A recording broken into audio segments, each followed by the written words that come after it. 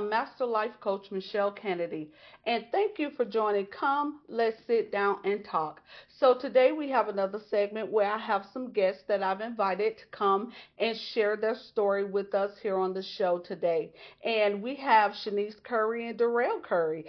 Thank you all for coming. It is such a pleasure to have you here. Let's take a moment to just kind of let the people know who you are. Shanice, so tell us a little bit about yourself. Hello, my name is Shanice Curry. I am a certified life coach. I specialize in trauma, grief, relationship, as well as youth growth. Thank you. And Darrell, tell us a little bit I about am Coach yourself. Darrell Curry. I graduated last month from Embrace You. I am a student of Embrace You. I specialize in grief, trauma, and I work close with the youth. Okay, so how long have you all been married? For 5 years in June. Okay, so did you have like a long courtship or uh, Not at all. really? So how long did y'all court before you decided to get married? Maybe a couple months. A couple of Well, months? we were friends for a couple years first. Before Okay. anything, we got close to being wanting to be together. Right. Yeah. I understand that. I think me and my husband, our courtship was pretty short too. Yeah. And then once we got engaged, within 6 months, we was already married. Exactly. So, when you know what you want, it don't take that long. Correct. So, when it comes to being a life coach, you both say you specialize in grief. So, where does your passion for grief or your drive to assist those who are grieving, where does that come from? I'll let you start there. Well, my drive comes from two different things. The first thing is me losing a child Hmm. a few 3 years ago. That's one of my drives, and another one of my drives is losing a couple friends at a young age. Hmm. Yeah. So, Shanice, what drives you in that field of coaching? For me, since we've been married, we've had two miscarriages and an Hmm. ectopic pregnancy. Okay. And although I didn't feel it, I didn't touch it, it's just it becomes a part of you. So I've had a hard time with that in the past. Okay. So, it's been your struggle that you have with grief that drives you to want to help others. Absolutely. Okay. So, tell me about that. So when we got married, of course, we just wanted a baby together because he has three other babies, and then I have a son. Of course, collectively we have four.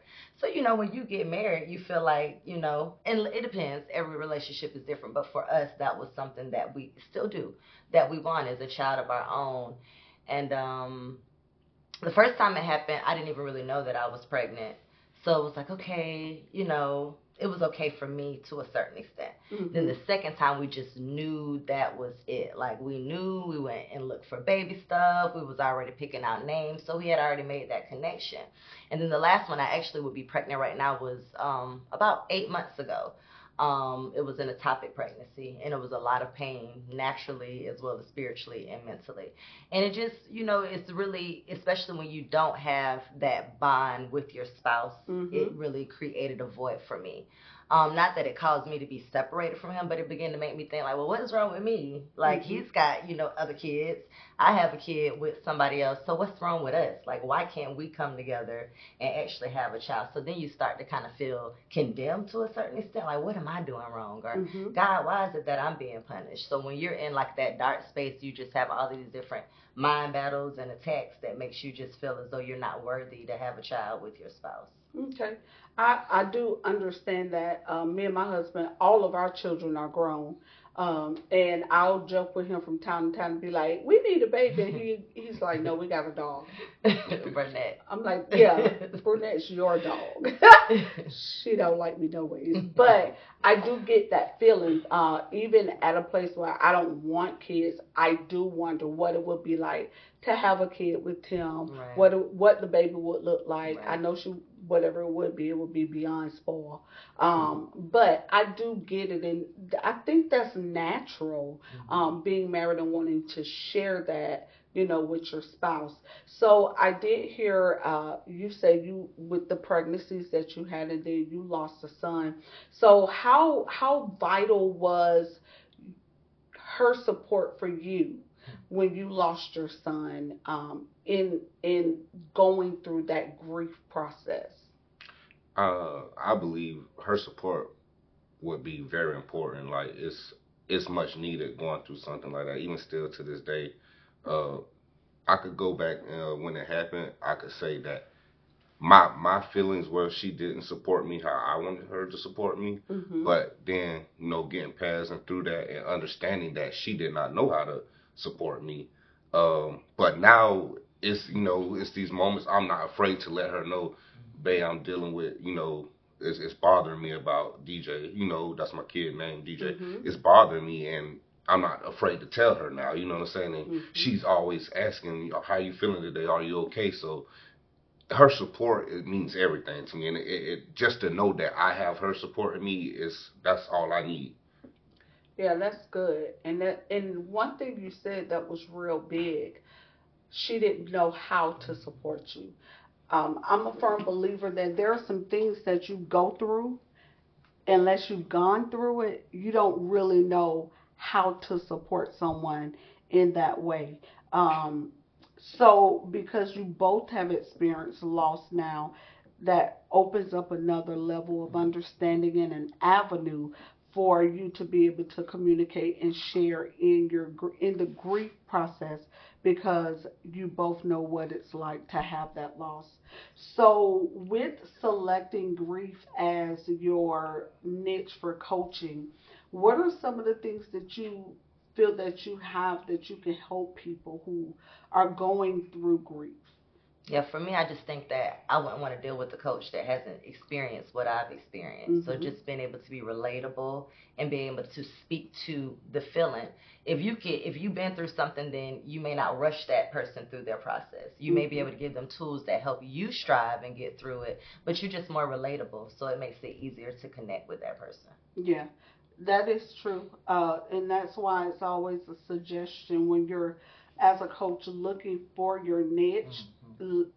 It needs to be something you have experience in. And it's either a passion or a pain point. It's either something that you're passionate about, that you want to see in a different way in the world, or it's a pain point, something you've gone through. And grief is big because oftentimes we equate it to someone passing, but you can grieve things that are still alive. That's good. Yeah. Hmm. Going through a divorce after being married 19 years, going through a divorce is like going through a death. Yeah. But the hard part about it is you're grieving someone who's not dead. Like, even though there are times that you probably wish your ex was not dead, but just outside of your view, so that it's not as hard to go through the grieving process. But you really go through grief. I did some research on the steps of grief, the grief cycle, and looking at what that grief cycle looks like. Like, I could a, attest to like every area. Like, you go through the denial. Like, is this really happening to me? You go through the anger. Like, how did this happen? Why did this happen? And you go through the steps, and then you cycle back around them. Yeah. So going through grief, you can grieve so many things and not really realize or attach it to grief. I know one thing that I realize when it comes to grief is that it looks different for everyone. Mm-hmm. So, where do you see, like, where your grief was and his grief was, how it looked different? Yeah, I would say for his grief, it was scary to me because we were really kind of newly married. Mhm. And like we said, we didn't really court much. So friendship, a lot of times you don't learn a lot of stuff about a person Mhm. until you start living together. So not only am I just getting to know him, and now he's lost his son. Like I didn't know. Like I'm like I don't know if I want to be a right. If it just was really scary. That's the best way that I can put it. I didn't have the words. He kind of shut down from me because, like he said, at that time he didn't feel like I was the support. And I can honestly say I probably really wasn't to the degree that I needed to be because, again, I didn't know. I'm like, well, maybe he just want to be with his family. Or I felt like it was certain things he should do when he felt like it was certain things he shouldn't do. So for me, as far as losing our unborn kids, I think that I leaned on him a lot more.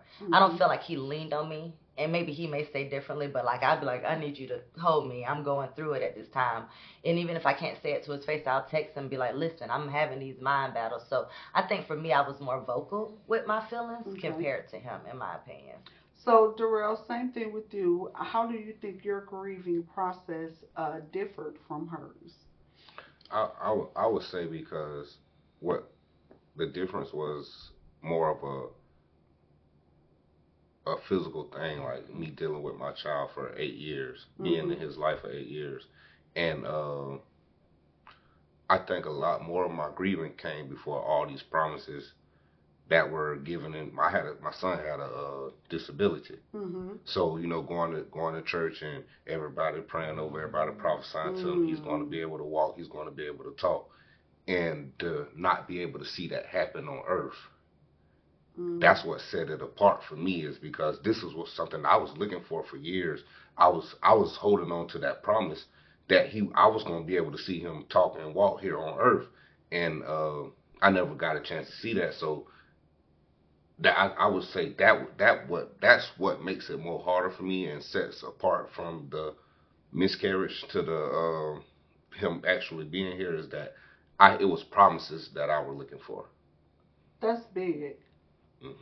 So, with those promises that people were praying and prophesying, it not happening, how did that feel? Uh, from the beginning, when I did get the news and I started embracing the fact that he had passed away, and this reality started setting in, it was like a slap in the face to me. I wanted to kill myself. I sat on my back porch with a gun to my head. I was ready to get out of it because this is something I really wanted to see. If I didn't want to see anything in this world, I wanted to see my child talking and walking.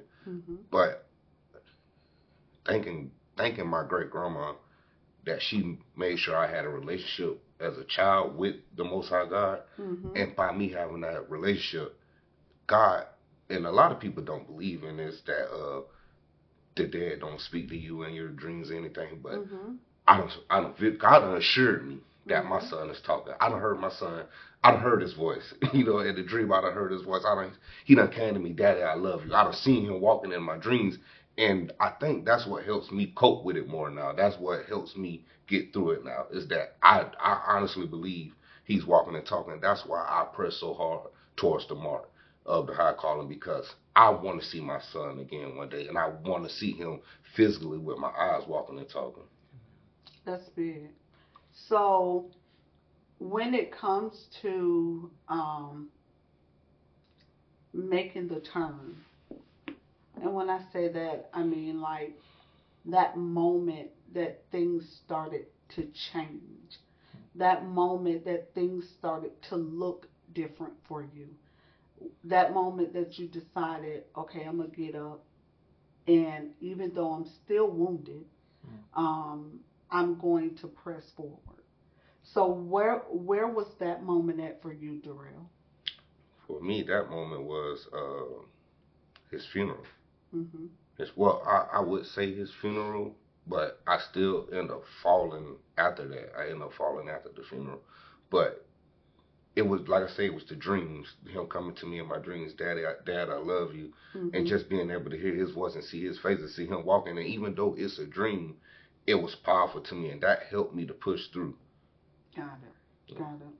So Shanice, what was that moment for you that you decided, okay, I've I've done my grieving, so now it's time to get up and press forward. I never really fell to a certain extent. I always kept going, which could be dangerous Mm-hmm. in my opinion.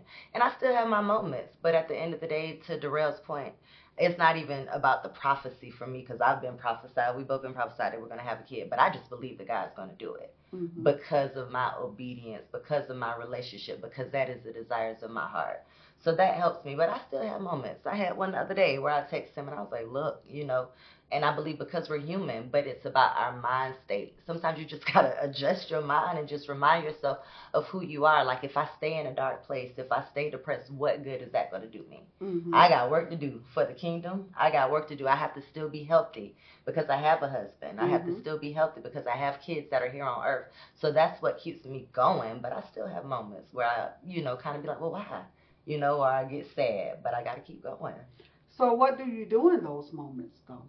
I'll express myself to him. I'll pray. I'll worship. I'll write. I'll read. It just depends on how deep that pain feels at that moment. But I have a lot of different outlets that I use. I'll call and talk to somebody. I have life coaches that are in my life.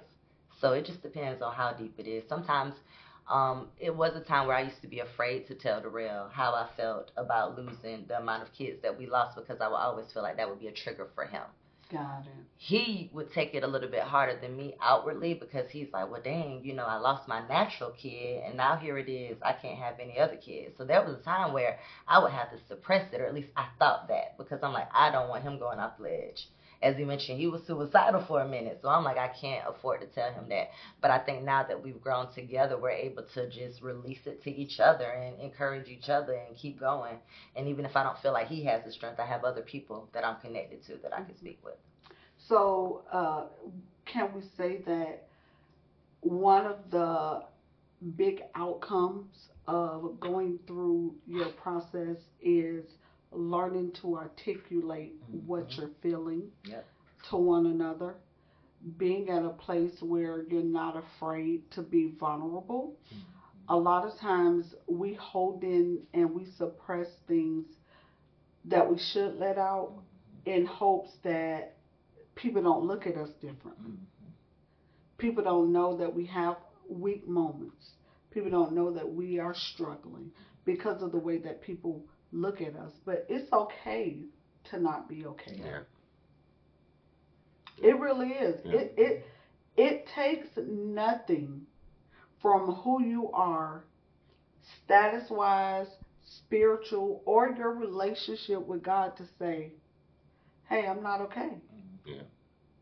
And it's being able to say that and embracing that moment, which allows you the fortitude to be able to get up and still continue to walk and stride.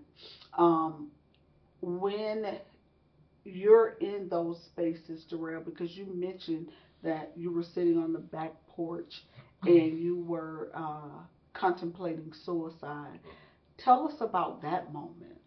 At that moment, it was a lot more going on in that moment outside of me losing a kid.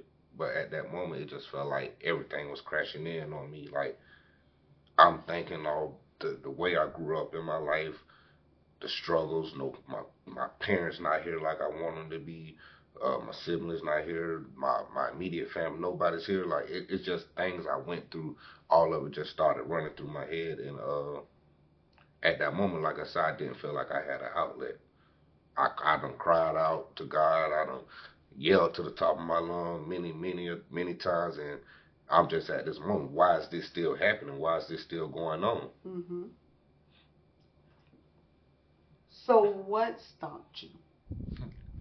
It was so funny. We have a friend, Prophetess Sade Hancock.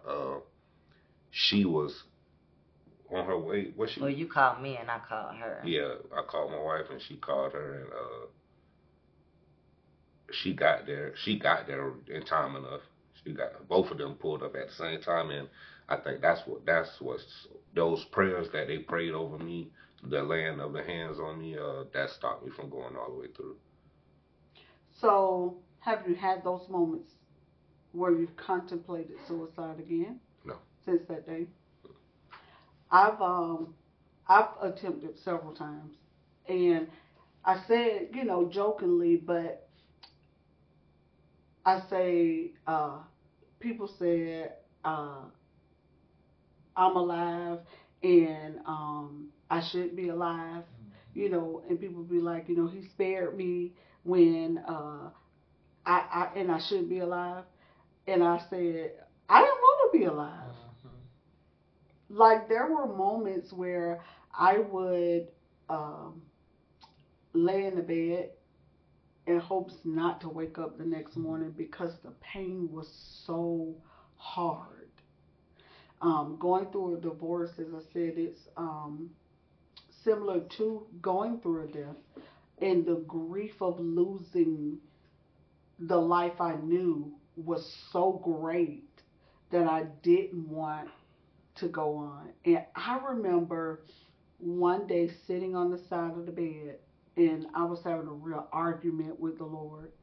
A shouting match, like me shouting was gonna move anything.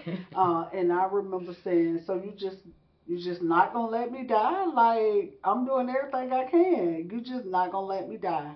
And it was at that moment I decided, okay, well, since you're not gonna let me die, I might as well live. Yeah. Right. And I decided that day that I was going to become a support system from people who were going through and who were going through all alone, because I felt like I was in another state, didn't really have any family near me, and I was struggling by myself just to make it day to day. And so it was at that moment I decided, okay, so since I gotta live, I might as well do something with it. And out of that came out the thought of don't die with purpose, That's good. because being the answer to so many people, if I had died, their answer would have died. If I had not been here, y'all wouldn't be where you are. Knowing that in our lives that we are attached to other people's purpose. So in going through that, that was one of the things that came out. And then I started a support group called The Next Chapter for Me on Facebook, and started building that, and started, being an inspiration. And everything that I do now kind of stemmed from that moment of me sitting on the side of the bed shouting at God because He wouldn't let me die. What do you think your moment was? Yeah, I was sitting here thinking while you were speaking, I can relate to that. It was December 16, 2019. I was depressed, like in a really dark place. I really didn't like him. I didn't like my life.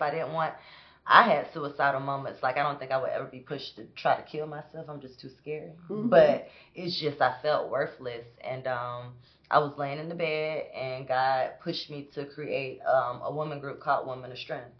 And I believe that when you helping people, when you're a support system to other people, that holds you accountable. Yeah. So now it's like all these people are looking up to me.